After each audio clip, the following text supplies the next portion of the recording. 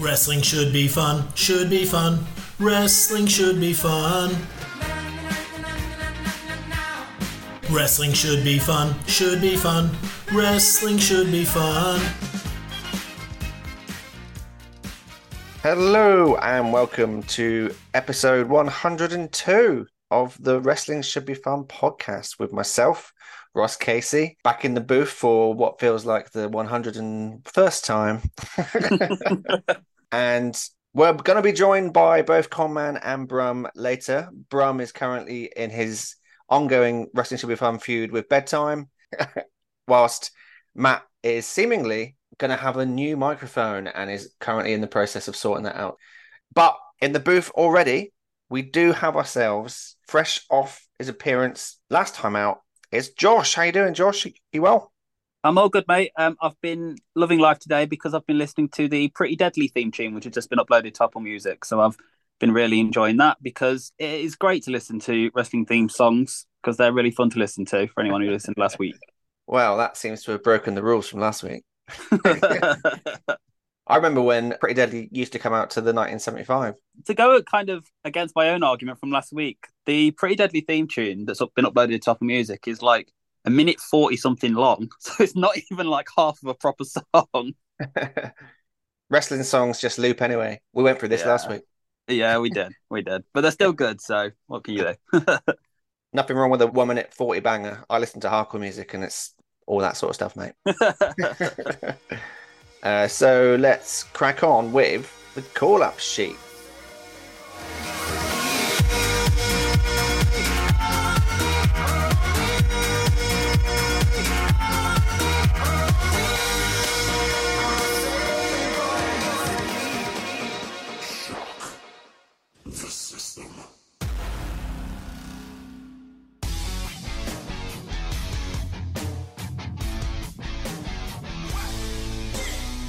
Okay, so first up, we've got Matthew, who goes by the name Triple OG Sleepy.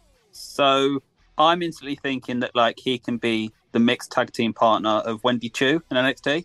Nice, yeah, perfect. And he just does that gimmick, but on the male roster. Also, Triple OG needs to be in like a rival of Triple H, right? Yeah, definitely. That's like an ongoing feud. You can get X-Pac in there. And they can feud for the AAA title, maybe. Perfect. Next up, we've got ourselves Robert Costman, goes by the tag Bobby's World 74. Proud member of the Late Night Crew. Sorry if I have not offended any haters or trolls today. Just take a number and I will get back to you. Very good. Maybe he could be like Chris Jericho was going to save everyone. Maybe like this guy can save us all from internet trolls. Perfect, yeah. And he's just like really obnoxious with it.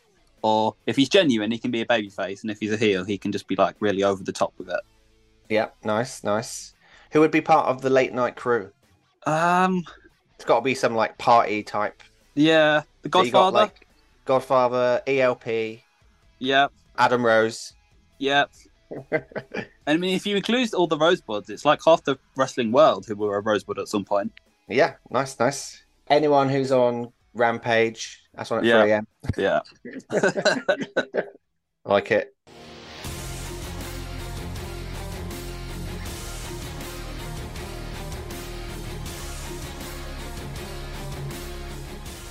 Next up, we have ourselves Sean Stakelum, Sean_Stakelum 98, and he gives us very little on his bio. So we're just going to go off the name Sean Stakelum. So I'm thinking back to, do you know the old Pro Evolution Soccer days when instead of Ronaldo, it'd be like Ronaldo? Yeah. Maybe he is actually Sean Stasiak, but he's just like had a copywritten name. Amazing. Yeah, amazing. Because if he's not given us much to work off, then that's where my mind goes to first. I'm going to quickly try and find some classic Pro Evo names. I remember when I was a kid, I used to use France on Pro Evolution Soccer 2 because they were one of the few teams who had proper names. Yeah, like it. So Aston Villa were just known as Dublin, seemingly after Dion. Nice. West Ham were known as Lake District. Not really sure about that one, but all right. Manchester were Aragon. Man United were Aragon. Oh, okay. Aragon is a region in Spain, as well as the name of the 19th century warship. Right. Why not? These are making NXT 2.0 names sound like normal. Oh, and then there's just the beautifully named West Yorkshire town, which was Huddersfield. Excellent. Straight to the point. Like when Vince McMahon decided to make Bronson Reed's nickname Big. Yes, yeah. Sean Stakelum, though, good name. Good name. Babyface or heel, do you reckon, Sean Stakelum? I just remember, was Sean Stasiak the one who ran in the ring and kept getting thrown over the top rope by The Rock? Did that happen? Was that him? I know Sean Stasiak is meat. And the less said about that, the better.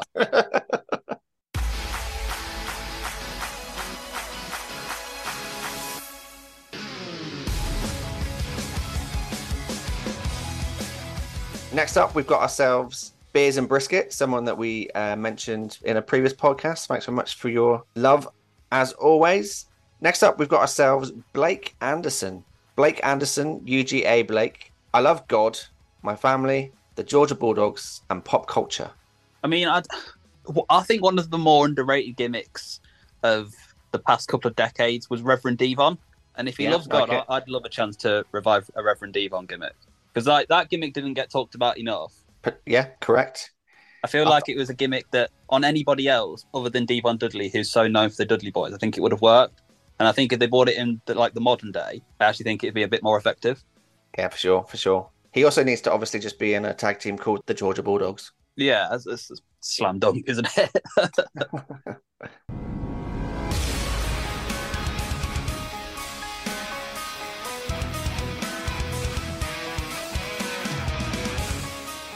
And we've also got ourselves Terry T-Bone Williams, who goes by the name of Young Black Man from Louisiana. That's a great wrestling name, isn't it? Terry T-Bone Williams. Well, we've got his finishers sorted already. Yes. The human suplex machine, Terry Yeah, T-Bone Williams. See, that is a wrestler. If you told me that was a wrestler, I'd believe you. And let's see who else we've got here.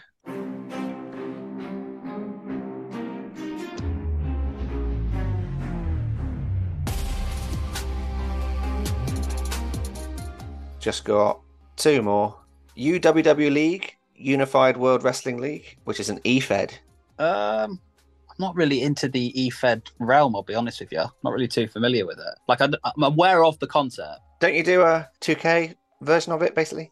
Yeah, that's kind of like, I've got all mine done for me, though. Like, I've got all the wrestlers and that sorted. Having to input that it's hard enough having to do it on a PlayStation, but I rate the people who do it, like, in depth as that. Unified World Wrestling League. I feel like this is a little bit CM Punk, and he's the real world champion. Yeah. It's unified. Yeah. Or he could maybe, like, Undisputed. We'll change the U to Undisputed. Correct, yeah. Because Roman Reigns claims to be an undisputed champion, despite there being a world heavyweight champion on literally the other show. Yeah. And it makes no sense. I did notice this week that Heyman stopped wearing the two other belts. Oh, has he? Yeah. Oh, yeah, he didn't have them this past week, did he? Yeah. That's interesting. Yeah, it's a bit confusing, like, with the whole lineage thing, what's happening with the Universal title, what's happening with the WWE title. Yeah, I'll figure that out later, I'm sure. Definitely is confusing.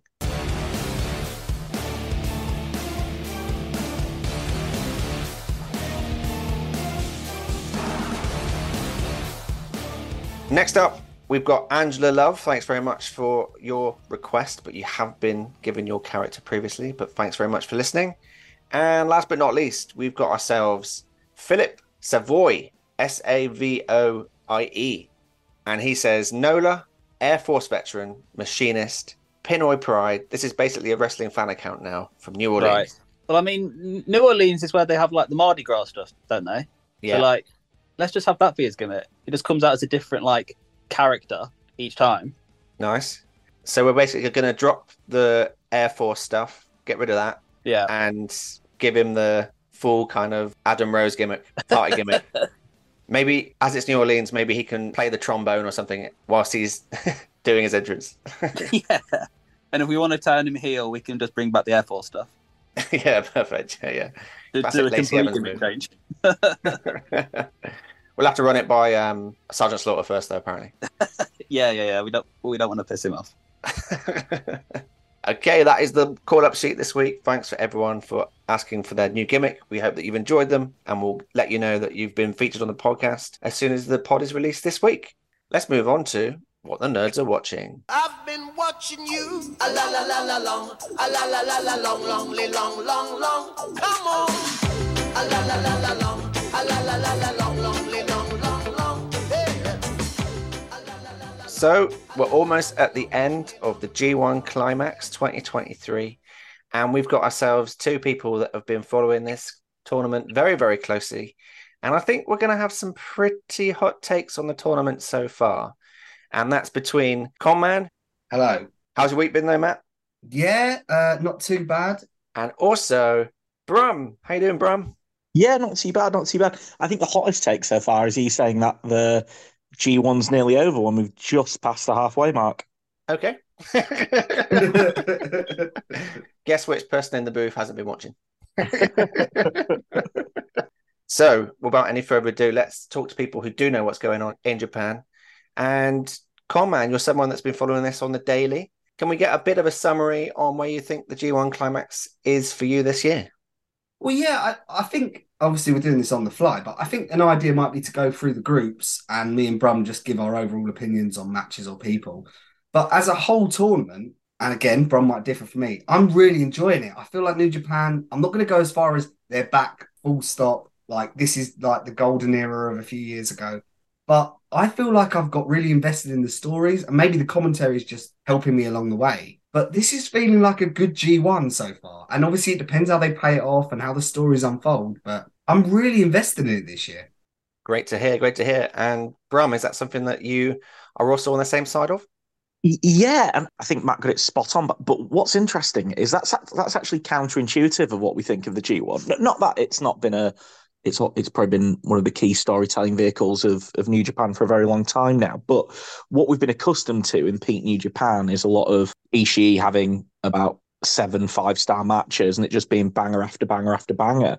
I don't know if actually the in-ring work rate style wrestling has improved, but I think Matt's got it spot on. It's really interesting, really fascinating this year, and New Japan, the dare we say it, the resurgence of New Japan seems now to be built on a lot of interesting interconnected storyline stuff between a lot of fresh guys rather than just these 6-star and the Tokyo Dome matches, which obviously, you know, I'm a bit of a work rate nerd, but even by my standards, I've been like Matt. I've been really enjoying it.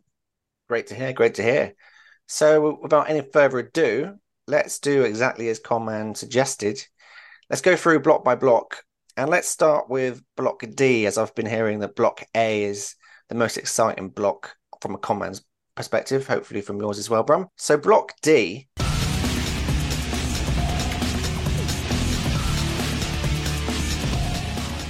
It's currently led by Jeff Cobb, with Toru Yano at the bottom with 2 points. What has been your highlights from Block D, Brum?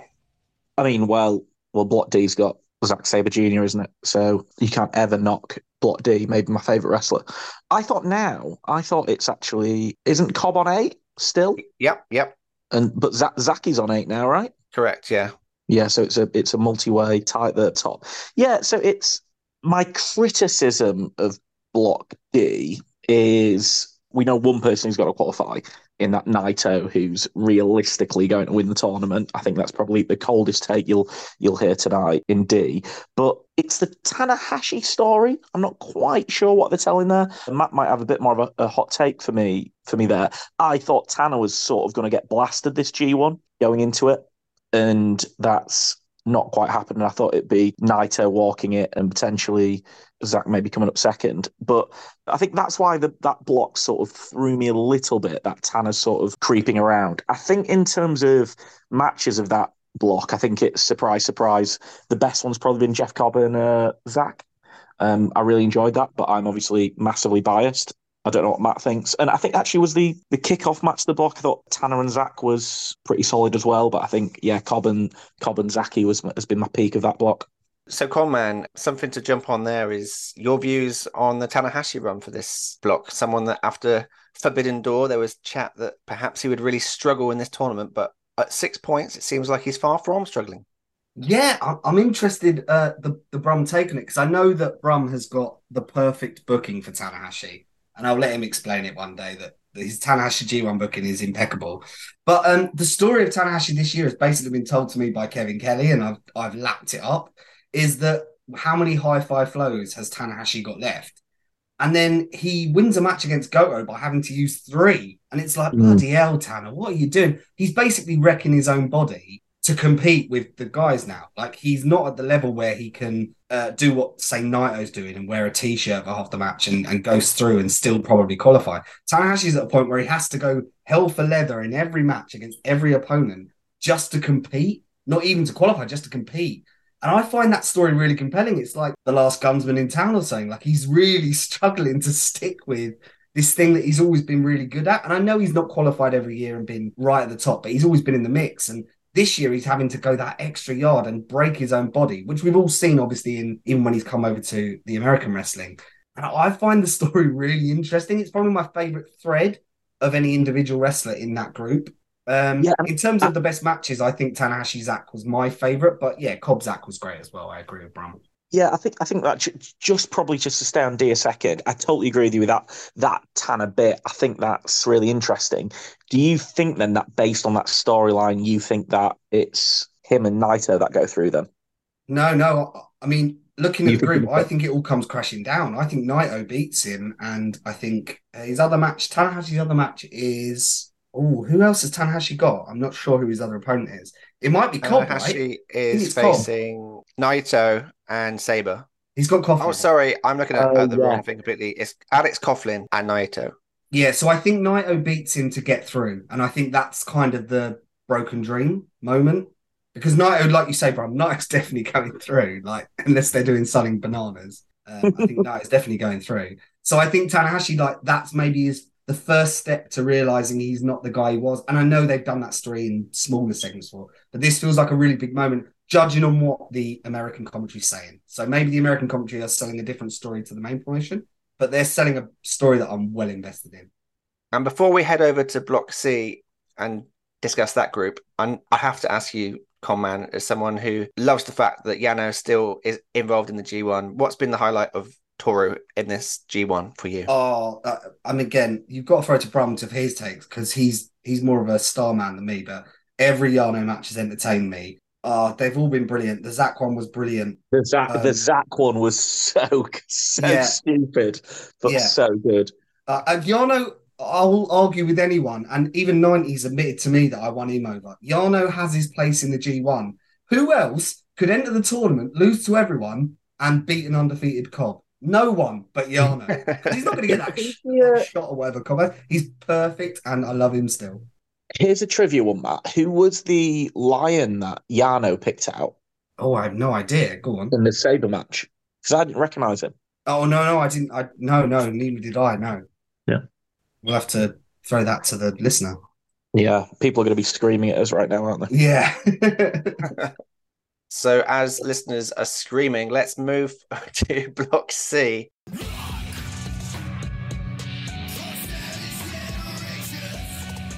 Brum, what's been your highlight of Block C, which is currently headlined by David Finlay with Tomohiro Ishii at the bottom? Yeah, I think Finlay's got to do something there. Before the tournament, Matt and I, funnily enough, were chatting about who we thought were going through. I had Evil as the Gado curveball for this one to go through and get beat in the quarterfinals. He's obviously on 8 at the moment, so I think that might happen. I don't think Shingo will happen. Yeah, I don't think Ishii will happen either. So my gut is I think Finlay's got to go through, and my gut is Evil go with him, and Eddie will just miss out, is probably where I'm going there. C is the block, being honest, even though, and I'm sure we'll talk about it as we get through, I'm quite hot on the new version of the Bullet Club. I think it's a really exciting faction. I think, oddly, David Finlay's probably the guy I'm counterintuitively least interested in there. But yeah, I think even though it's got Ishii in it, it's got Kingston in it, which, funnily enough, was up there for probably match of the G1. Kingston Ishii, comfortably the best thing that's happened in Block C. But yeah, it's not one, even though it's got a bunch of talent in there. Obviously, Shingo being in there as well. It's not one that's probably as tickled me as others. though Shingo had a banger with, was it Hanare, Matt? Yeah, early in the Exactly. tournament, he lost, Yeah, didn't he? Yeah, Hanara yeah, got yeah. the win back from their was it like a 5.75 match they had? Oh God, yeah, yeah. So they give Hanare the win back from that, right? I'm guessing. Yeah. So that was a banger. But yeah, despite that, and despite people like Eddie who's having a great G1, and having, people like Ishii and Shingo, who we forget about Shingo, but 2 years ago there was an argument he was the best wrestler in the world. It's not tickled me as much, despite Evil being in there. It's been a little bit, but not too much Togo Evil bollocks. But it's still not tickled my fancy massively. But I think my hot take of Block C was before the tournament, and now I think it might happen is Evil sneaks through. Do you think that Eddie has done plenty enough to potentially get a bit of a run in the promotion in the future? Oh, he's got a T-shirt, hasn't he? They've given him a Nice. T-shirt. It's quite sexy. It's got a bit of a Masawa green and Kawada yellow, which is quite cool. But yeah, I think definitely. I think he fits in well there. He's also super over. So I go one step further that I think he'll be at Wrestle Kingdom. Oh, nice. Good prediction. Early 2024 prediction. How about you, Conman? What's your views on Block C? Yeah, I think it's the one that struggled the most for bangers, but I think that's by design because you've got Finley and Evil in it, and they are obviously classic breakup artists at this tournament. I think I was mentioning to you guys, Ishii as like New Japan dad now is quite sad, but also probably the spot he should be in. But obviously the Kingston match, I would go with Brum. It's definitely top two matches of the G1 overall. Eddie Kingston hasn't necessarily had banger after banger, but that match alone was like the spirit of Japanese wrestling coming out of him. He just embodied all of his favorite wrestlers. And even as someone who's not as well versed as Brum, I could feel it in and like the crowd, like you say, that might be the biggest crowd reaction to a match was the Ishii Kingston one. Absolutely brilliant. After Yano Saber, it was the biggest reaction. I think, Yeah. Of course, yeah. I actually disagree on Evil, and it's only because of the fixtures that are left. So I think Shingo's last two matches are Finley and Evil, and of course that could all go wrong when he loses to one of them. I think Shingo's going to nick it and nick in ahead of one of them. I think Evil. So I think Evil's a great shout, by the way. I didn't think he'd have as strong a tournament as you predicted. But I still think that Shingo, they do this every year in the G1. Someone that you're not looking at just suddenly gazumps everyone and sneaks in.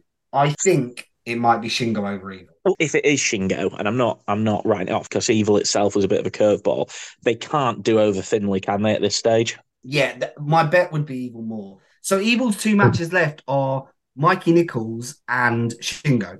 Now, Mikey Nichols is on 2 points. They don't often leave someone on 2 points, even though Mikey Nichols is a bottom feeder. So I think Mikey Nichols might somehow win that. And then it leaves Evil precarious for the Takagi match, and then Shingo nicks over him.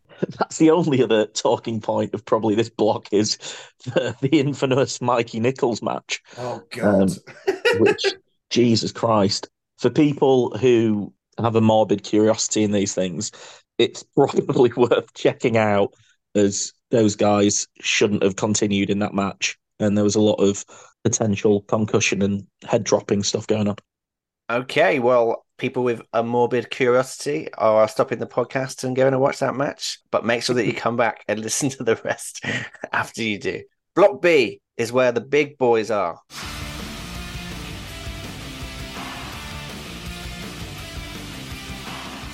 We've got ourselves Rev Pro legends, Will Ospreay at the top and Great Khan at the bottom. Conman, what is your overall summary of Block B so far? Block B feels like the most Route 1 group. I think in some of the other groups, people could argue over, like we just kind of did with Evil and Shingo, like, oh, I think him. In Group D, I think Tanner, I think Nio, I think Cobb, I think Saber. I think Group B is the most Route 1. It's going to be Ospreay and Okada. We just don't know maybe what order, although Ospreay beating Okada maybe dictates that Ospreay will win the group now.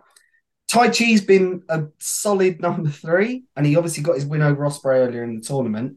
And Tai Chi v Okada, it might be one for the people that love New Japan too much or whatever, but I thought that match was exceptional and one of my favourites. But I am more biased to Tai Chi, so I'll accept that. I also thought Kenta v Ospreay was really good and saw a little lick of the old Kenta coming back where he was just way more vicious. And to go on your other point, I'm really sad Great Okan's bottom. I thought he was going to have a really good tournament. He might come back and win his last couple and shoot up the table, but there's not loads to go on here. I think the Okada Ospreay story going through is the main thing. How about you, Brum? For a block that had Tangaloa versus Great Okan, I actually feel bad shitting on C. But as Matt said, it also, I think the only two things to come out of this, it had two of the best matches in the tournament. Ospreay Okada, the recent one, not the dizzying heights of an Ospreay Okada match that you'd imagine, but those two just being in the ring together, it's good wrestling. But no, I agree with Matt. I think Okada Taichi was the best match of the group and probably only picked for me by the Kingston Ishii match. So yeah, very good there. And the rest is just, as Matt said, it's just Route 1. There's not really a lot to talk about. Phantasmo and Yoshihashi are not qualifying, are they? And that is a shame for Conman in particular, as someone who loves Taichi. Yeah, I do love the boy.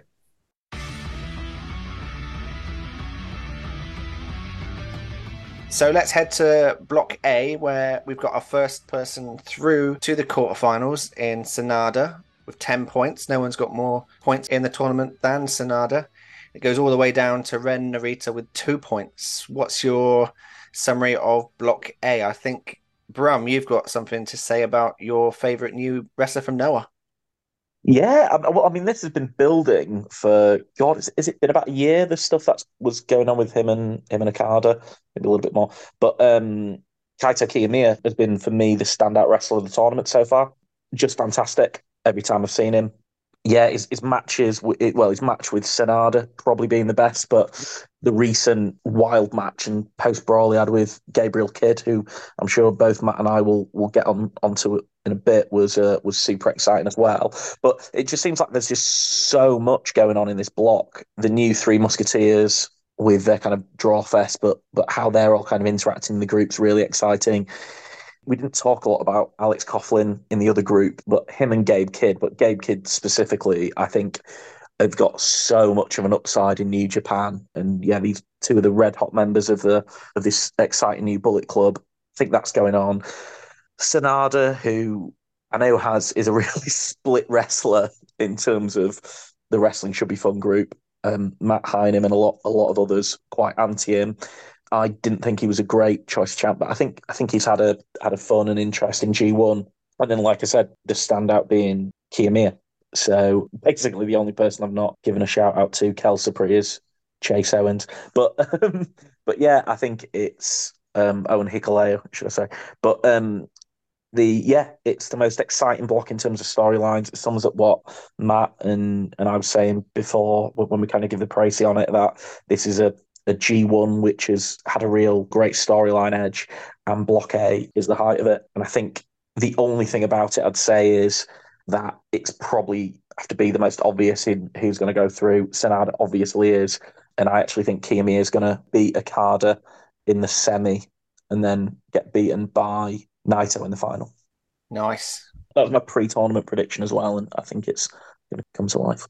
Nice sharing your working out. And I have to say, it sounds like a very good piece of booking. And if Gado has, any eyes to pass the buck, Brum is there. Block A, Conman, you've got some things to say about Sanada. Yeah, man. Brum at least gave him some props, and I appreciate that. I think Sanada's been presented in this tournament like the guy, and maybe I'm just very susceptible to the way Gado's booking it, but I've completely bought it. I see him as the guy now. Obviously, if he ever faces Okada and I watch the match, because I didn't watch when Sanada won the title, I might start reconsidering. But the way that this tournament's been booked and the way he's been positioned, again, in a group of people that are lower down the totem pole, they're all like hungry young guys, or in the case of Chase Owens, just an old yellow fella. Sanada's just the guy, and like I'm loving the idea of him just like finally getting it and putting it all together. And it's not like, I think like one of the problems with Sanada was he was too cool and people would pick holes, and his matches fell into this routine of where he'd hit that Dragon Sleeper for so long and go for the moonsault, and people knew what was happening, and it wasn't that exciting if you didn't like him. But like now, like I feel like his matches are ending in a variety of different ways. I know that before he had the matches with Zach Greenfield with roll-ups, but they were a specific type of match.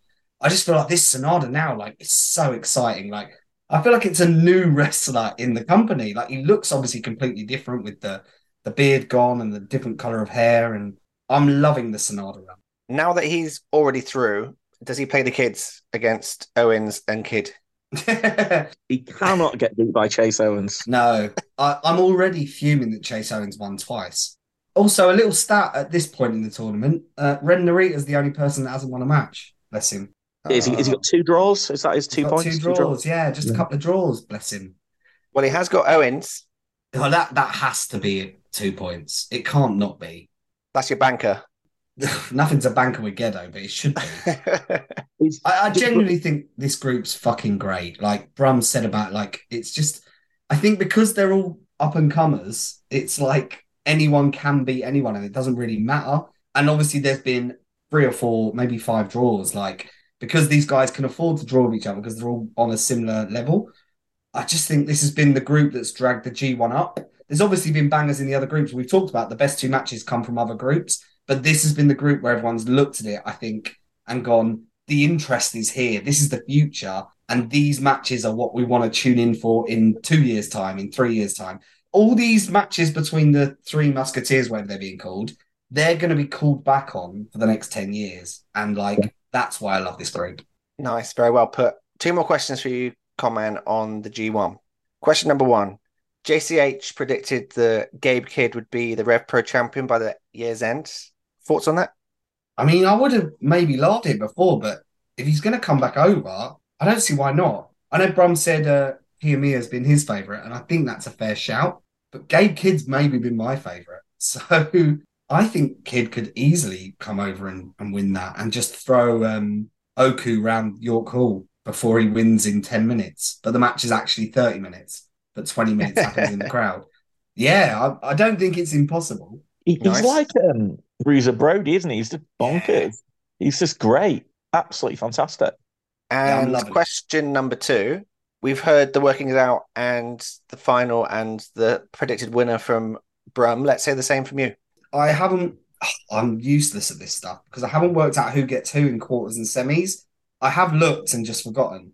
But I think Naito winning is very fair. I think Kiyomiya in the final is bold, but I have no information to say that wouldn't happen at this point. He feels like someone that New Japan are interested in using in terms of the way that the commentary, again, the English American commentary are saying. So yeah, I do think Naito wins it though. And I think the little splinter stories are the things I'm really loving about this. But does it just feel with all the interest that they've done, and we've talked all about Block A, that God, a Naito Okada final is, and I know that's how New Japan books a lot of the time. It's not, let's forget about their kind of giddiness with doing random pushes over the kind of the pandemic and post-pandemic era. But Naito Okada as a G1 final seems, and I know Japanese fans will probably think about it a lot differently, but seems so fucking dry and boring to me that I really hope they don't do that. I won't disagree with that as a principle, but Okada won it last year. Did Okada win it last year? Yeah, he beat Ospreay in the final, by the way. Yeah, right. Of course he did. Yeah, of course he did. So, it wouldn't be that on New Japan to be like, Okada won it last year, he's unbeatable, and then Naito does it that way. I don't think Naito will win the title, but I think he might win the G1. But Ospreay is probably the only other name I can think of winning it, really. I think Ospreay should be next year. I think it should be Ospreay next year. I said that last year, and now I feel like I'm just going to be constantly putting it on a delay. But yeah, I agree, yeah. Nice. So in closing, Brum, you famously in 2022 in your predictions basically predicted the fall of New Japan Pro Wrestling. Do you feel that this G1 climax has done plenty to see it rise?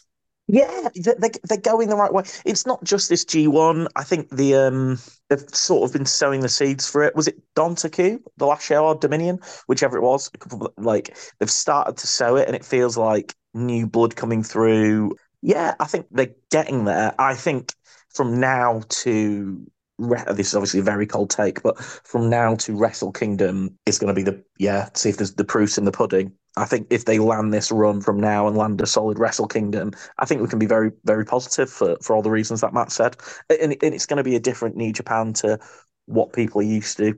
It's not necessarily going to be hardcore work rate, pseudo 90s old Japan. It's going to be a little bit more, I hesitate to use the word sports entertainment, but definitely something a bit more storyline-y. But yeah, I think it's reinvented itself and it's showing positives. Great to hear. Great to hear. And in summary from you, Conman, enjoying the G1, watching every single match so far?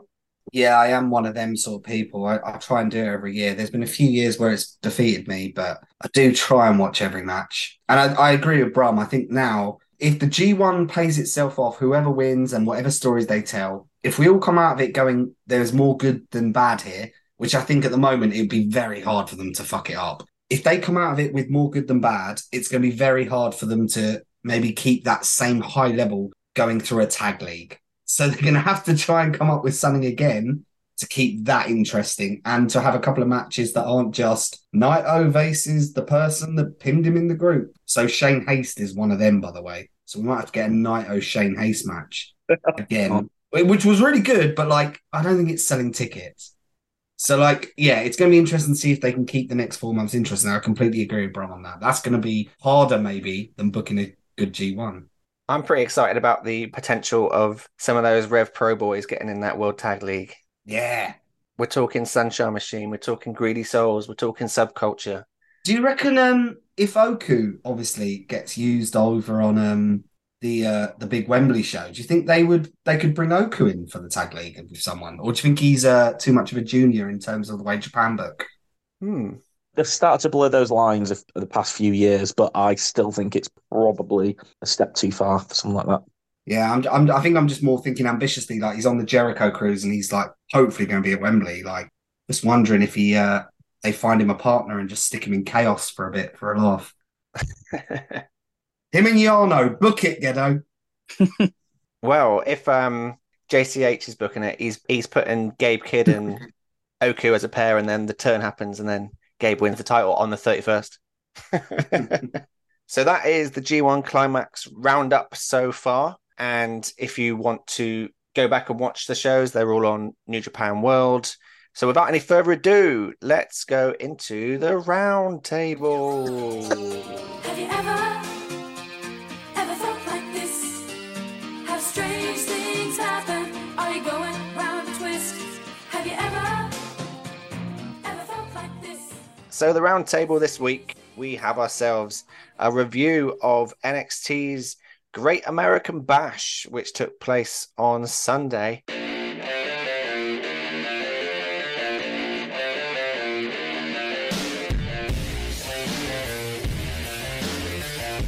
And we've had ourselves a very fun 7-match card, including the pre-show. Have people been able to watch the show? Conman, I think you've watched up until the Perez match, is that correct? Yeah, I've watched up to so I'm about to start the triple threat. So I've watched Corbin, Stevenson. Oh, sorry, yeah. So if the rest of the panel could not give me spoilers beyond that point, I'll talk about them 3 matches and then fuck off. Sounds like a plan, mate. How about you, Brum? Yeah, I watched the whole thing. Been a proper good little WSBF kid and watched the whole shebang. Good boy. Gold star for Brum. And I believe, Josh, you've managed to watch it all, including the pre-show match, right? Yeah, loved it, mate. Like we say about NXT, every podcast really, it's just a good laugh, ain't it? There's a bit of everything, bit of good wrestling, the crowd love it. There's a bit of fun every now and then. Yeah, I loved it, mate. And I think I was thinking about this earlier because I'm an NXT black and gold guy, like till I die. And I was thinking like that was just like it wasn't really a developmental brand. It was like a WWE indie brand. It wasn't what NXT was meant to be. And I feel like they've got a really good like mix in NXT at the minute of like pure developmental people, and then your Ilya Dragunovs and your Blair Davenports who have done the rounds, kind of interspersed in between the other guys who are brand new. So yeah, I feel like NXT is in a really good space at the minute, and I feel like this show was, just showed that off really. Yeah, for sure. So let's do a run through match by match. Brum, did you manage to watch the pre-show or did you skip? No, I didn't watch the pre-show, so I'll have a silver star, not a gold star. Downgrade.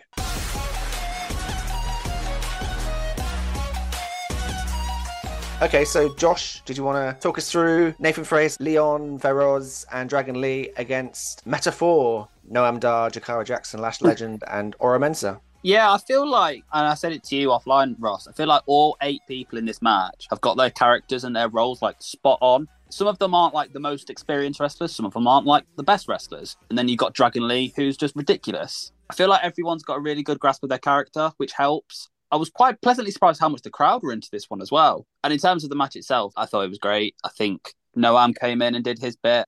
It's a very put together group, but I feel like they've done such a good job in telling the story. And Noam's just great, isn't he? In and out of the ring, he's fantastic. And I was thinking throughout this match how good Dragon Lee was, and he was the one who got the pin. So I feel like they booked it great. I've only got positive things to say about this, and I'm very thankful, Ross, that you told me to go out my way to watch this one. Yeah, it went 10 minutes. They got plenty of time in the pre-show. That was actually kind of around about the same time that every other match other than the main event got. So they got plenty of time to tell their story, and I was massively impressed with the women in this one. I know that the men can do great things. I've seen them all do excellent things in NXT UK in particular and New Japan for Dragon Lee. But I really was impressed with Leon Feroz, Jackson and Legend here. Legend and Jackson were jokes. I think rubbing off the character work that Noam Dar does is perfect for these two. He seems to be able to give them the kind of creativity character-wise to be that sort of lovable but kind of annoying heel that they are. And then Leon and Feroz, tell you what, the amount of talent that they can churn out in this PC. You had Caden Carter and Casey Catanzaro move up to the main roster, and they feel like they're going to fit that mold of fun, fast, action-packed tag team wrestling that they left previous, and they're going to slot straight in. And yeah, they probably don't have the love from the crowd yet because they haven't been featured as much, but matches like this are going to really help. That springboard dive thing that Leon did to the outside was huge. The height she got on that, incredible. Really, really enjoyed it. And I think that the Metaphor group is going to be really helpful for Noam Dar. It was a massive loss, I think, that he lost Shah Samuels from his character from NXT UK that worked so well, but it was probably a bit too British to translate over to the US. And I think that this group is going to get Noam Dar way over. And I'm looking forward to seeing how far he can go in NXT UK, as I've been a huge fan of him. Conman, did you manage to see this match at all? I didn't, but I'm gutted to hear that Metaphor lost. Yeah, sorry, mate. I mean, I thought new stable, guaranteed point there. No. Put the random collection of people to it.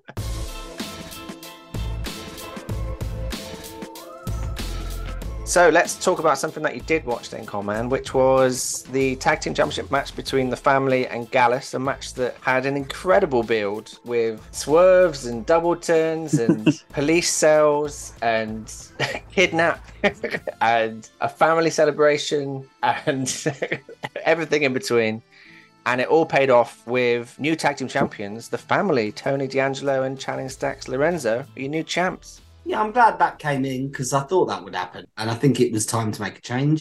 And it was a sprint. I know you guys have got hotter thoughts than me, I think, about the actual match. It was a sprint and they got in and got out and did all their shit.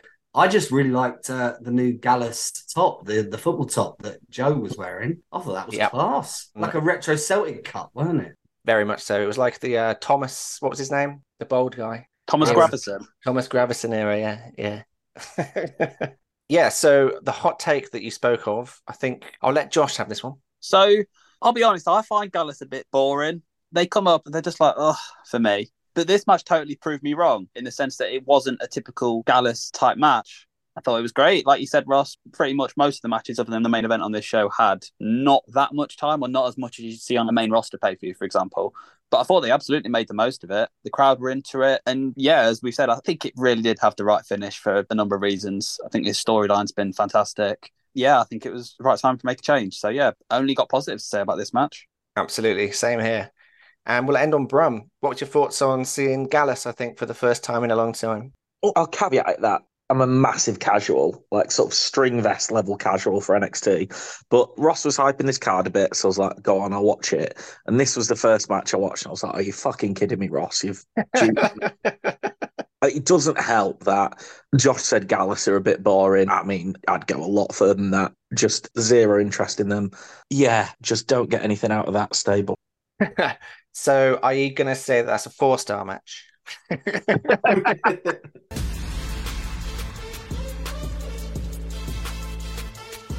Moving on, we've got ourselves a Weapons Wild match, a match that was happening because there was a lot of backstage attacks. There was an attack in a supermarket. There was So much fun in the build up to this, to the point where the only way that they could settle it was with weapons. And there was a fun little story trope here of Roxanne Perez being in her home state and her little sister and her mum being front row. And a little caveat, I think that those two did a great job of selling the mixture of happiness and fear for their family member. Sometimes when people from outside the business get brought in to do that job, sometimes it comes across really hammy, but I thought both of them did a pretty good job there. And we had ourselves a 11-minute match, which finished with a table spot and chair spot. And I thought that both of these wrestlers came across really well in this match and used the stipulation as a plus rather than a negative. What was your thoughts on it, Conman? I didn't have anything too hot, but I completely agree with you on the family members. I thought they were fantastic. They added a level of drama to it that I wasn't sure was going to be there. Again, I'm not as casual as Brum, but I am a half in, half out guy with NXT. I don't watch it weekly, but I try and keep up with it when I can. And it's been hard to with the G1, so I kind of missed a bit. So I knew this feud was going on before because Blair Davenport's been just wrecking people in the car park. And I thought it was really fun. It lasted the appropriate amount of time. The finish was very emphatic. They did some cool spots. It was probably exactly what I thought it would be. So nothing to add here apart from really good work, girls. Nice. Josh, your thoughts? So I might have said it before on the podcast, but up until maybe a few weeks ago, I've not really been a fan of this happy-go-lucky Roxanne Perez character. And I think she's really needed this feud to kick her up the arse a little bit. I think Blair Davenport, you kind of know what you're going to get. As Comman's just said, she comes in, just beats people up, basically. She's really tough and she's really nasty. And I think she pulls off that act pretty well. But I think they've really needed this for Roxanne because I think, what was it? She had like an anxiety attack. Yeah. I get that that's a storyline and it's good to showcase that sort of thing and normalize it. But the way they booked it kind of made her look a bit silly. Yeah, I just think she needed this to toughen her up a bit. I didn't really want her to go full heel. She's a great wrestler. Why would you not like her? But yeah, I think this match accomplished absolutely everything it needed to do. I really liked the table spot. I was kind of worried, particularly because Roxanne's quite light. I was really worried they wouldn't go through it, but they did. They pulled it off and they were really great. So yeah, thumbs up for this as well from me, really. I'm glad that you mentioned that about Roxanne Perez. I mentioned on the Twitter that it feels a bit like they learnt from the mistakes of Bayley on the main roster, where I remember the pay-per-view that was on. I'm terrible with pay-per-view history and all that sort of stuff, but she wrestled like a hardcore match against Alexa Bliss, I think it was. With the kendo stick, where she was like the scared kendo to stick use one. Yeah. And I kind of got where they were coming from in terms of Bayley wouldn't particularly want to use the weapon and she chose not to and then lost. But all that did was kind of tell the main roster fans who hadn't followed her on a journey so brilliantly in NXT that she was a bit of a wimp. And the last thing that you need your babyface to look like is that. So this did exactly as you said. It toughened her up. It forced her to go into a gear that she's never had to previously, and she came out on top. So I think very good job, well done. How about you, Brum?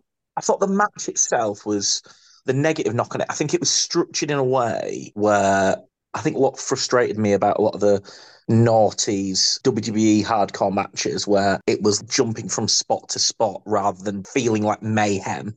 I was going to say wild, but considering the match had wild in it, it was probably a bad analogy. But that mayhem thing, this is just a chaotic match. And yeah, there's weapons being used, but it's all part of like a chaotic brawl. It didn't feel like that as much to me. It felt like a bit, oh, well, and now we're doing this, and now we're doing that, and now we're doing this.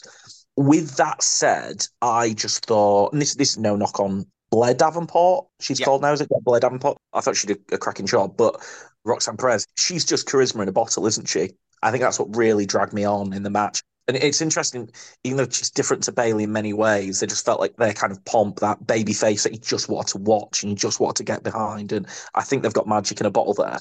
And I thought that table spot, the big thing about it was actually just a splash technique, which I just think is really sick. But yeah, like I said, I think there was some structuring which I wasn't a big fan of, but I think that was all really secondary because of just how they really got the character dynamic spot on. And particularly, I just think that, Roxanne Perez just seems such a intangible charisma, which is so important. She just seems to exude it. Bang on, love it. So the last match that Conman saw was Gable Steveson making his debut against Baron Corbin, which ended in a double count out in 6 minutes 32. But it seemed to be that it wasn't really about the match at all. It was about the post-match brawl, which got a lot more reaction, well, favourable reaction than the match itself, which ended in chants of bullshit from some of the crowd. Let's quickly talk about Gable Steveson. So here's my take. I think that this reaction, which is obviously the last thing that they were hoping for, could actually be a very good thing for him because at least now there's something to latch onto with him. Kurt Angle wasn't supposed to be a heel in terms of his character, but he became one because of the crowd reaction. Your thoughts on the match then, Josh? Originally, when this match was booked, I thought they were going to kind of Goldberg it in the sense that they were going to get Gable Stevenson to come in, do what he's good at, throw a few suplexes, and then win in about 2 minutes, which they didn't. And I think they booked it the way they did, partly because of what Brum said, and partly because obviously they've teased on TV. They're not sure quite what Gable Stevenson's going to do. Is he going to stay in NXT? Is he going to go and wrestle in the amateurs? Is he going to go and wrestle in the Olympics? And I think they've booked it the way they did to leave it open to all possibilities, in the sense that they could carry on this feud and have another couple of matches between these two, or they could pick it up in a year or so, or whatever. But I think you guys have spoken about the reaction. I think that is key. And the thing that got Kurt Angle over was the fact that he could cut a promo, and he kind of bought into the character and lent into it.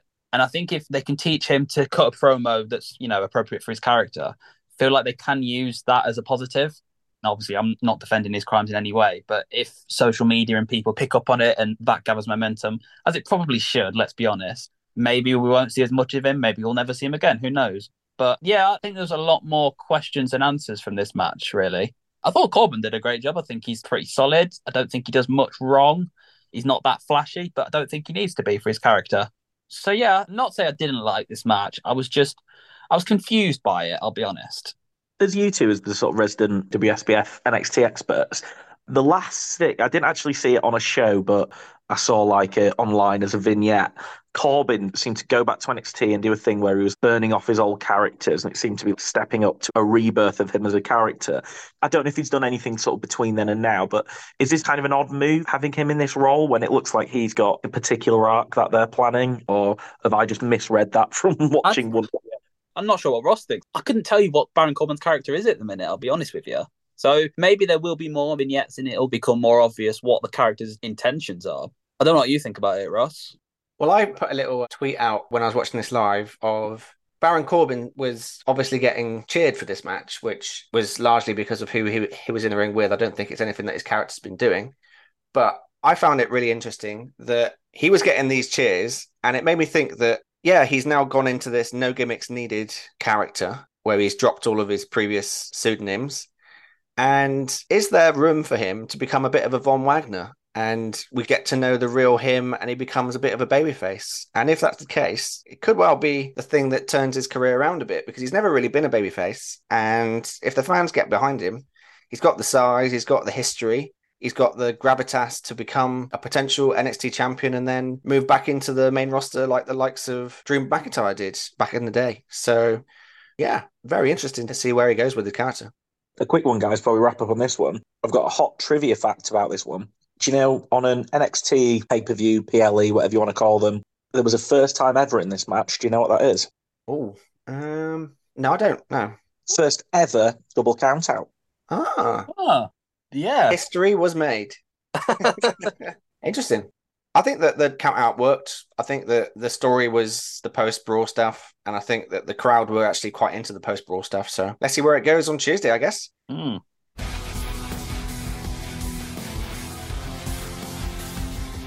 Next up, we had probably the most over heel in WWE today.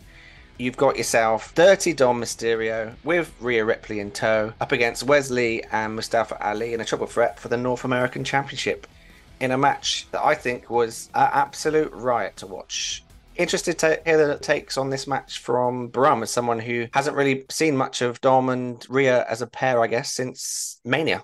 Yeah, I think this was very pacey, triple threat match, a little bit paint by numbers. But actually, I think probably credit to the people involved is just how much I actually enjoyed it, despite it being a little bit paint by numbers in that way. I know this is the coldest take in the world, but it's just absolutely bonkers after what everyone thought of Dominic Mysterio. Initially, just how he is comfortably one of the hottest characters in the company. Even just not on this, but like the little backstage interaction with Dragon Lee and everything around it. It just feels like that act is absolutely bouncing. As me as a bit of a casual, I thought, are they just going to use this match to have him drop it? So I actually thought it was interesting that they didn't go that route. And I've not seen, and I know Wesley has a really hyped run, doesn't he? And I've not seen enough of him as a singles wrestler, but yeah, I think I see where all the hype's been. He was massively protected in this match. So he had the belt shot. he had the riptide through a table, he had the 450, and he still didn't lose the match. Absolutely mental. So he was massively protected. The people who constantly say, he's lost 2 matches in a row, so he's buried, are obviously wrong. Mustafa Ali, on the same point, had the match won and was hauled outside the ring, so he's protected. And then Dirty Dom wins being a dirty man. It was absolutely perfect, if you ask me. And I just want to say that Dominic and Rhea, 2 young people in wrestling, let's not forget, Rhea's only 26, I think. They have absolutely morphed into 2 people that know their characters so well. They've got this insane chemistry together, and their charisma just drips off the screen as a pair, which, as Bram alluded to recently, when you think of Dom where he was 2022 even, or start of 2023, absolutely turned his character around. Him joining the Judgment Day has been an absolute joy. And the fact that he holds on to the title means I think that I'm going to probably predict that Finn Balor wins the title on Saturday and Judgment Day rule supreme. Josh, what was your thoughts on this match? Pretty much what you said, mate. I thought this was absolutely perfection. Perfect in every single way. This was as good as it could have possibly been. I think, as you guys have said, all the roles were played by everyone perfectly. I think I did put Wesley in my pick'ems. Again, for the reasons that Brum said, I thought, yeah, let's get Dominic Mysterio, the hottest heel in WWE. Let's get him on NXT for a bit, few eyes on that belt, get it on Raw, get it on SmackDown, and then goes back to Wesley as if nothing happened. But no, they're keeping it going. They're putting Dominic Mysterio up against Dragon Lee, which I cannot believe I'm saying out loud. So that'll be something. I just think everyone in this match is great, what they do. I really do. And my cold take, this might be a cold take, I'm not sure, Ross, but I think Wesley, whenever the time comes, I think he might be the next NXT champion. That you could be right there, mate. Yeah. Yeah, I just think he's super over and he's really good. The crowd reactions every single show for him are massive. And I know we went through that phase where his tag team weren't popular for different reasons, but I think he's come out of that, which was a pretty bad situation all round for pretty much everyone involved.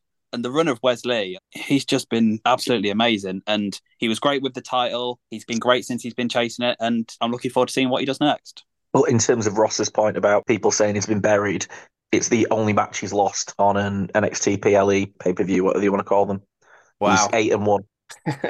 Buried. That was he just lost his undefeated streak. And as he said, he didn't actually take the cover, did he? Yep, loved it. Another hot trivia fact for you from this match. Okay, and yeah. I'll shut up with my hot trivias. Mustafa Ali broke a record on this pay-per-view. He had the longest wait time between an NXT debut and a NXT pay-per-view / PLE appearance, almost 7 years. Wow, that is a great trivia. He's the stat man. And I was going to actually ask you, Bram, as someone who's, as you say, a string vest NXT wearer, what's your thoughts on the free agency now in WWE where the main roster guys are having their spell in NXT to make use of them and to get the rub for the new guys coming through? Do you think it's working? Well, I think Josh touched on it from a different angle earlier when he talked about it's more of a developmental show now. I think if it was black and gold era, I think you can have 1 or 2. You can have maybe the odd one of that, and it sort of works as coming back and having a match and doing something with their character there, and it can work. But you won't want too much of it because it's already quite a deep roster. I think because this has a lot more traditional developmental work going on, I think it does feel a more positive place for people to come back and either do a bit of rehabbing or give some rubs around. Phrasing. Like a bit dodgy, but you know what I mean. I do think because of that dynamic, I think it does work. Yeah, definitely.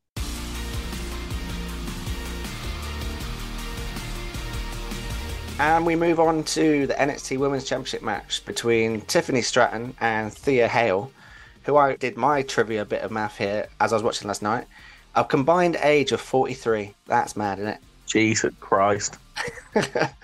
So this match was a submission match, which was brilliantly set up with Andre Chase being away from Chase U for a time being, and the likes of Drew Gulak and Chatty Charlie being invited into the training camp by Duke Hudson, and them getting to grips on Thea Hale in training and teaching her some badass submissions and making her be a bit more tough and a bit more of a tough cookie. And it played into a little feud with them. And then it also made Thea Hale a bit of a submission expert, with the Kimura lock in particular being her submission of choice. And she managed to get a rematch out of Tiffany by putting the Kimura lock and asking for the match whilst having her in the lock, which was a lot of fun. And Tiffany, of course, someone that uses the perfect moonsault as her finish. So she had to go outside her wheelhouse. So it kind of pointed towards being in the favor of Thea Hale here. But of course, she is also very inexperienced with just 19 years of age. So there was a really fun storyline with a lot of hope given to the hero that she could go on and win her first ever NXT Women's Championship match. But sadly, in this match, the storyline was that whilst in a half crab, Andre Chase, the leader of Chase University, did throw in the towel. And we had a little bit of friction between Andre and Duke Hudson, which has obviously been played from the very first time that Duke Hudson joined Chase U. So that's going to be a nice little storyline now, moving on with Thea Hale, and Tiffany Stratton can move on to a new feud. So that was the story. But how did you guys find the match? Let's start with Brom.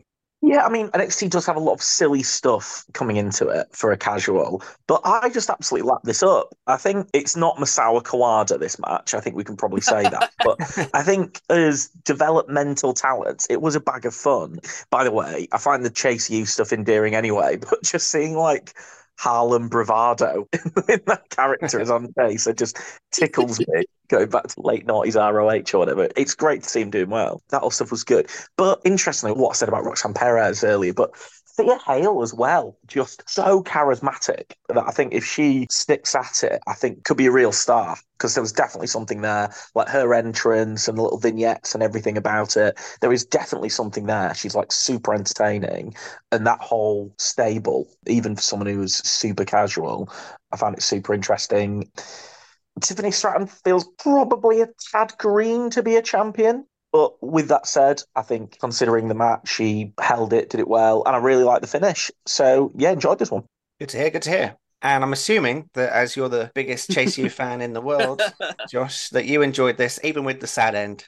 Yeah, so just to give the listeners a little bit of insight, I've not been having the best of time at the moment, and this very much felt like WWE had said to me, no worries, Josh, we'll book Thea Hale versus Tiffany Stratton on a big show, and they'll both go as over the top in their gimmicks with their entrances as possible. And I absolutely loved every second of it.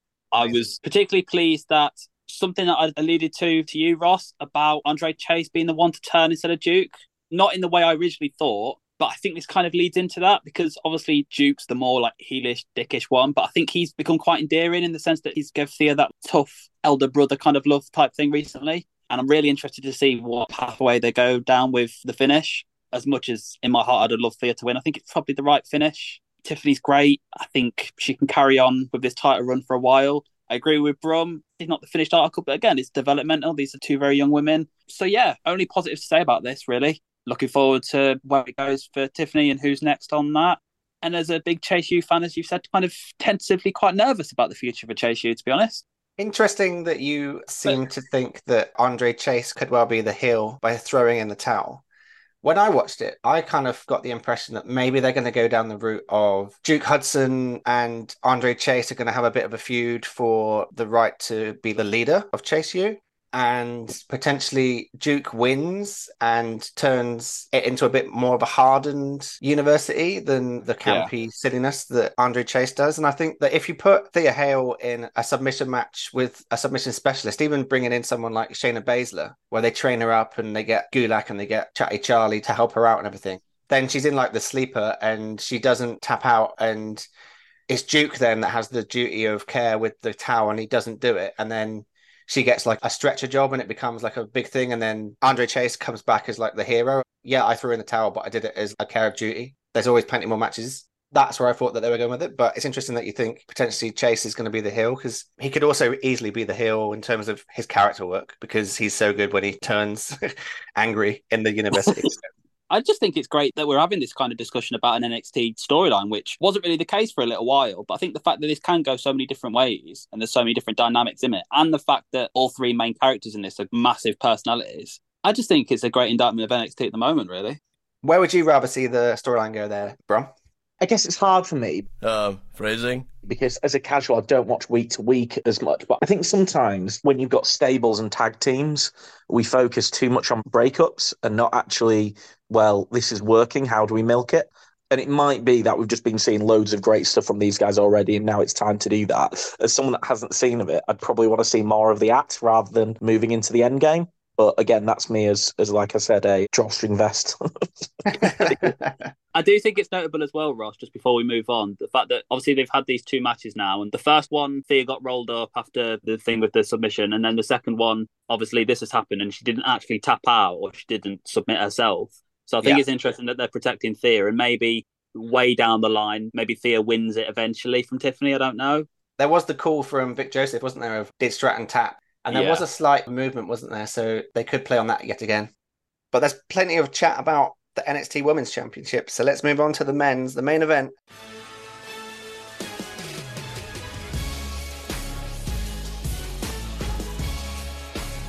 The match that went 24 minutes in total, almost double everything else. And it was Carmelo Hayes with Trick Williams against Ilya Dragunov in a match that was based really off Trick Williams kind of trying to stand up to Dragunov and Hayes trying to explain that this is a battle of respect, whereas Trick Williams doesn't really give Dragunov any, and Dragunov certainly doesn't give Trick Williams any. So this was a match that was face versus face. And my take on it was that I found it really interesting in that almost every Dragunov match that I watched, the brilliance of it is seeing him suffer physically and then overcoming it. Whereas here, he was the guy that was giving out most of the suffering. So you're kind of putting a new bow onto him a little bit because it's something that he doesn't really do, be like the guy on top. So we're just done with phrasing, right? That's not a thing anymore? And then Hayes had to fight from underneath and be the guy to kind of overcome Dragunov, which makes him look hard as hell as well. So I think production-wise, in terms of this match, whoever did it, I think was spot on with the idea behind it. And I think that the two wrestlers in the ring executed it brilliantly. And the crowd built and built and built. It started off quite slow. And by the end, they were biting on every single massive, strong hit that Dragunov was doing and the huge counters that Hayes was doing. And yeah, I absolutely loved it. Dragunov slays again. He might not win the title in this match. I think it was the right call to keep the title on Hayes personally, but he's more than ready to be as big a star as he possibly can. Dragunov is unreal, and Hayes isn't too far behind him. What was your thoughts on it, Josh? So yeah, I think going on what you said, this beforehand, I think I had Carmelo as my captain in Pick'ems. That's how confident I was that this result was going to go the way it did. But I think they did a really great job throughout the match of because they got me at least 2 or 3 times. Oh my God, Dragunov's actually going to win. Because I think from the outset, I think most people kind of assumed that Hayes was going to win. But again, the way they did the match, they did a great job of making you think he might not. And I don't think Dragunov loses a thing from losing this match at all. And I think Carmelo gains an awful lot. So I think from that point of view, it's win-win. I don't really see what's left for Dragunov to do. They'll probably get someone else to come out and beat him up now on Tuesday, knowing my luck. I don't really think of anyone obvious straight away. Maybe after this, I'll think of someone who goes next for Carmelo. But yeah, only positive to say about this, really. I think Carmelo's just great, isn't he? I think he can be as big a star as he wants to be. And the same for Ilya Dragunov, really. I think his in-ring work is up there with the very best in all of WWE, I think. Just touching on what's next for Dragunov, I would love extended feud with him and Braun Breaker. Yeah, that would be amazing. Because the one match that they had on NXT was spectacular. And Braun Breaker doesn't need the title. So yeah, for me, it works in every single way. Brum, I'm assuming that this was your favourite match on the card? Yeah, it was excellent, wasn't it? That was your take on it, Ross, was really interesting about it being a slightly different Dragunov match. Because I think there are basically 2 Dragunov matches, aren't they? There is the underdog Dragunov. So, I mean, obviously, is the peak of his career has been his matches with Walter, but his match with Dijak was like that. From what I remember, his match with Bron Breakker was like that. Even his kind of his other WXW stuff like PCO, Absolute Andy, who he fought a couple of times, were Brian Cage in WXW is also that kind of setup match of proper underdog Ilya. But then his other type of match is the I can outdo you 50-50 type matches. So there's probably a couple of the big ones that I'm missing. Cara Noir? Cara Noir is the classic one, isn't it? Yeah, Cara Noir exactly is probably the best example of that. But the only 2, while you were saying that, I can think of that slightly strayed into that territory where he was more the dominator was A Kid and Tyler Bate, but I still think you're right. I don't think they were still kind of more the 50-50 type do you matches. I think this one was more the one where he was dominating more. I think even in those matches, and actually Carmelo's bigger than those two lads that I've just mentioned. But I agree with you. I think this is the largest example I've seen of Ilya being, probably outside maybe the odd squash, but Ilya being in that main event match and being more the one kind of dominating control. But it just worked. Yeah, it was just great. And it's weird with Carmelo. I've just not seen enough of him. I know he's so hyped. And I don't really know much about him pre-NXT either. Was he something Casanova, was he called? Okay, anyway, yeah, so impressed with this match. Just do you guys think that when Dragunov jumped outside, it was the belt shot was supposed to be more explicit? Or yeah, I think so. Yeah. But yeah, I think that was just great. And as you said, as you guys said, it's a cold take, but Ilya is just unbelievable.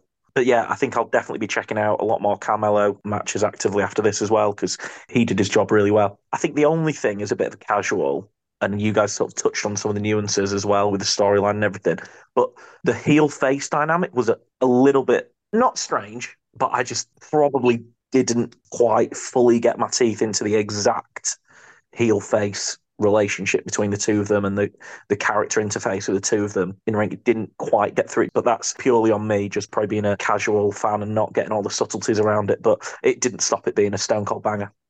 Yeah, big time. And in summary, I felt that this came across as a bit of a old school NXT takeover, back in a big arena, back at a 2.5 hour quick 6 matches, nothing terrible. I really feel that Sunday was an opportunity for NXT with so much wrestling on. I think that this would have done a great job for people that are a little bit like Brum. He's just said there that he's going to potentially watch a few more Carmelo matches, for example. And that main event, ending on that main event, was perfect in terms of that, because that was your black and gold match. That was your match that is going to get excitement from the work rate guys like Brum. And add into that the character work from some of the other wrestlers that Brum was enjoying on the show. Hopefully, they've done a fair amount. They're getting ratings back up to where it was in peak black and gold. So that is the end of episode 102 for the Wrestling Should Be Fun podcast. Do you have anything to plug, Josh? Not so much, really. I've got my blog, nobodysready.com. I've been doing a WWE 2K23 Universe mode where I incorporate clips of the matches from my PS4 into the blog, so you can watch all them. That's just a bit of fun I do. I review the odd show on my blog every now and then. So yeah, go follow that. There's lots of wrestling coming up on TV. There's lots of wrestling that we can actually go to, which will be nice. So yeah, now's the time. I think we're in a pretty good spot for wrestling in general, I think, at the minute. There's something for everyone. And I think this NXT show was a good example of that, actually. Well said, mate. Well said. And Bram, was there anything that you wanted to plug or mention about happening in wrestling in the next week or so? I was going to plug white-based pizzas. I'm not interested in tomato-based pizzas anymore. I find them really boring. Well, actually, you can just, if you want to order, or especially if you're a place with like a fancy pizza place that does build your own, or you want to make it at home, I'd recommend sort of like a double mozzarella, because you need to make sure that you deal with the tomato issue. Aubergine, like a Parmesan breadcrumb, and a little bit of truffle oil, and I think you'll have a great time. I have to admit that the white bread pizza at Pizza Union is very good. Maybe we figured out what we want on our wrestling kind of carts now. I'd eat a pizza in the ballroom. That'd be great. Absolutely. Yeah, that is actually a really good specific shout. Yeah, the Pizza Union white baser is a good one, isn't it, Ross? Very good. Very good. So thanks for the recommendation, and we expect everyone to go out and fuck tomatoes. They should be fun. So socials, you can find us at Wrestling Should Be Fun everywhere, other than Twitter, where we are WSBFUN. So don't forget to look after your mates and drink lots of water. See ya, pals. Wrestling should be fun, should be fun. Wrestling should be fun. Wrestling should be fun, should be fun. Wrestling should be fun.